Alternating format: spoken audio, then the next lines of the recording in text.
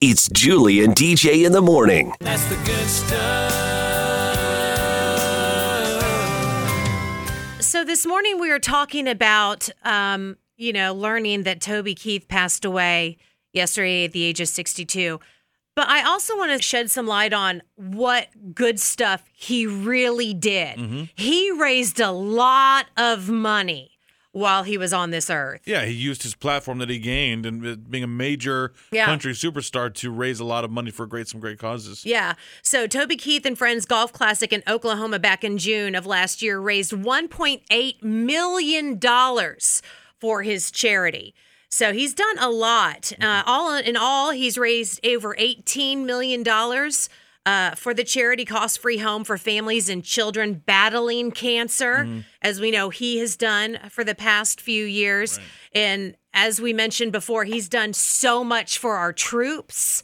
Many USO tours, was involved with United Way, helping raise funds for music education programs in disadvantaged schools. So he has done so much. And I want to remember that as well this morning. Yeah.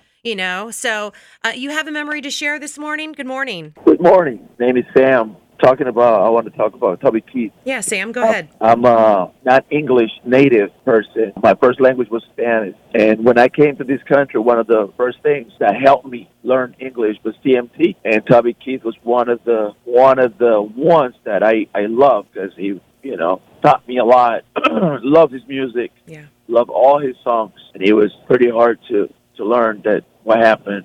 Just wanted to share that with the audience. Well, thank you so much, Sam. Do you have a favorite Toby Keith song? By far, I Am As Good As I Once Was. All right. Well, thank you so much, okay? You take care of yourself. And what a cool story. Yeah. We need to share that somehow with his family and CMT. They need to know. That's a really cool thing.